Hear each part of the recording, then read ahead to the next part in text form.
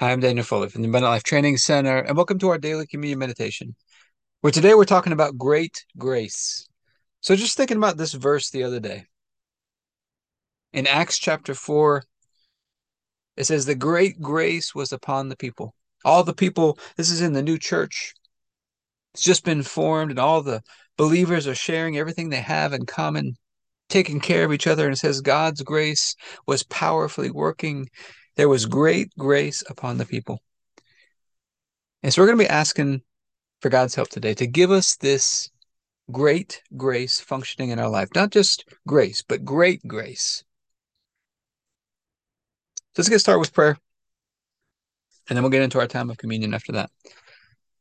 Heavenly Father, I pray for everybody who's watching or listening, their families, their friends, everybody connected to them, and all of our church and governmental leaders.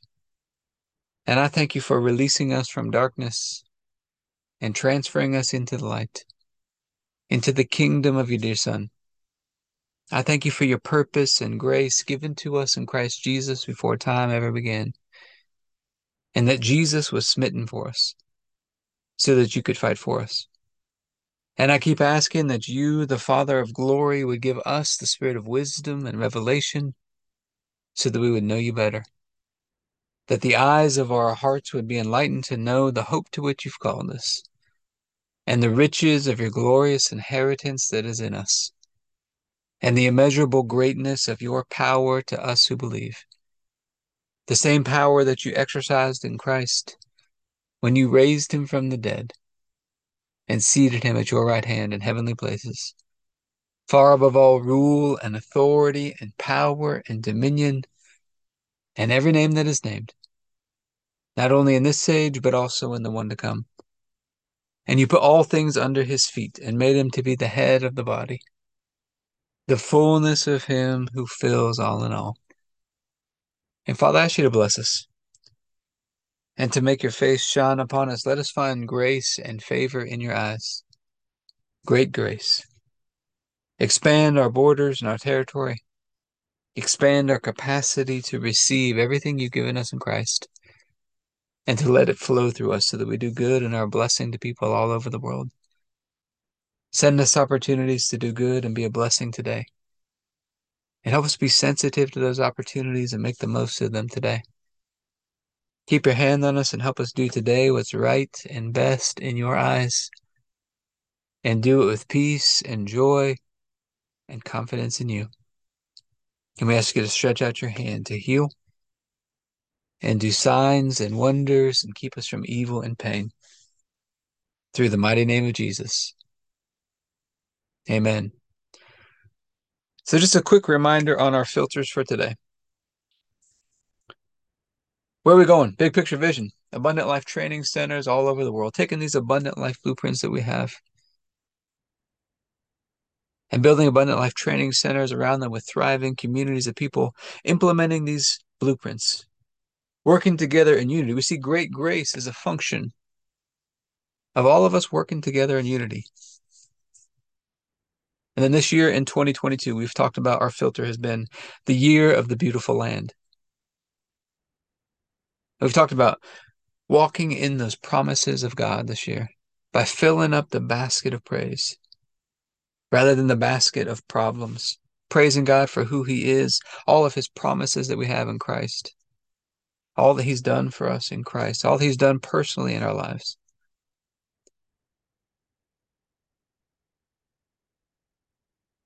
And then we've been talking about this time of year is a time where God's often stretching us.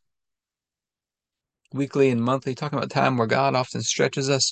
We've been believing God for this, our monthly filter for recording our journey, this workbook, planner, journal combination that we can use for this upcoming year of 2023.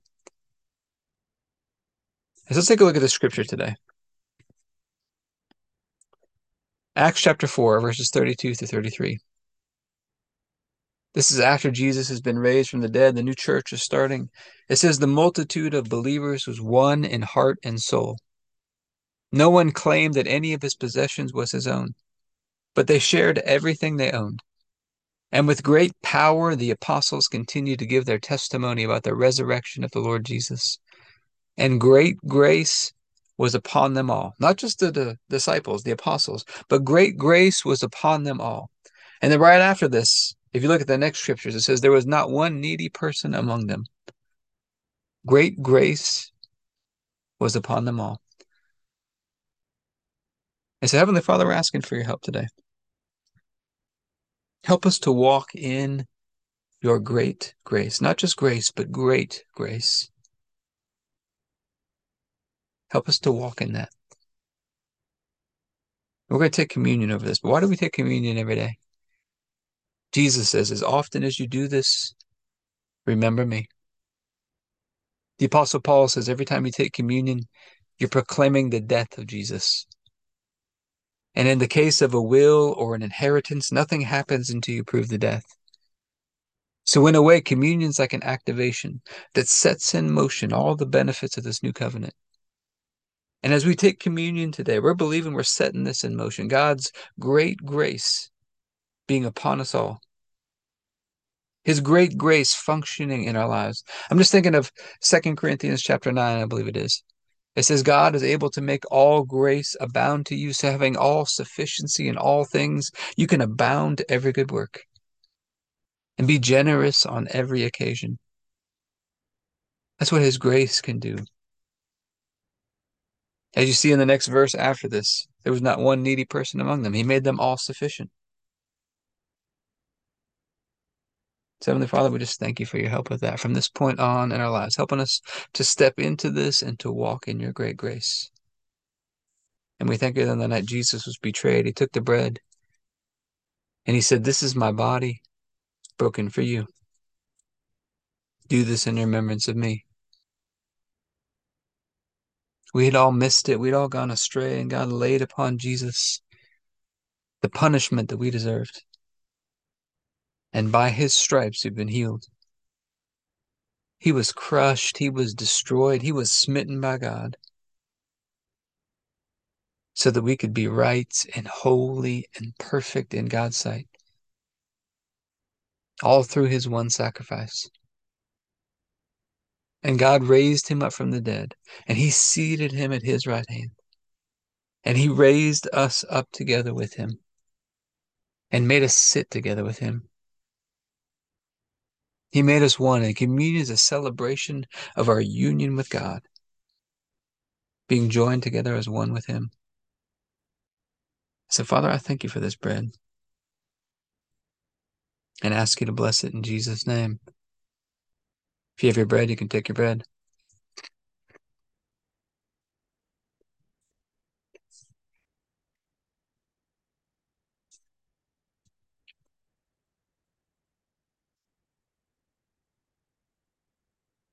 Then after supper, Jesus took the cup.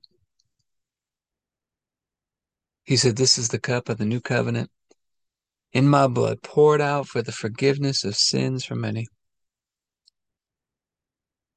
And it's the forgiveness of sins that releases us from darkness and transfers us into the light, where we can experience this great grace.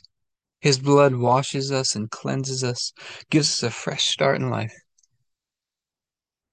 We get to walk out this day today in a covenant relationship with God. So, Father, I ask you to bless this cup in Jesus' name. If you have a juice, you can take a juice.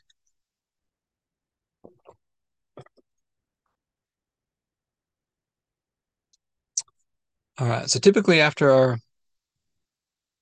time of communion, we do some health and fitness practical application because I truly believe physical exercise is meant to teach us how to exercise our faith. Now, I believe this great grace, it can come upon our health and fitness as well. This great grace where there's just an ease, there's an effortlessness to this, to our health and fitness. Often, health and fitness is just in today's world has just become this overly stressful thing. Overly stressful. And I don't think that's the way God intended it to be. So as we experience his great grace, we're going to believe he's taken the pressure off. There's going to be a grace, there's going to be an ease to it, functioning in his strength and his power. in our health. But I hope this has been helpful for you today.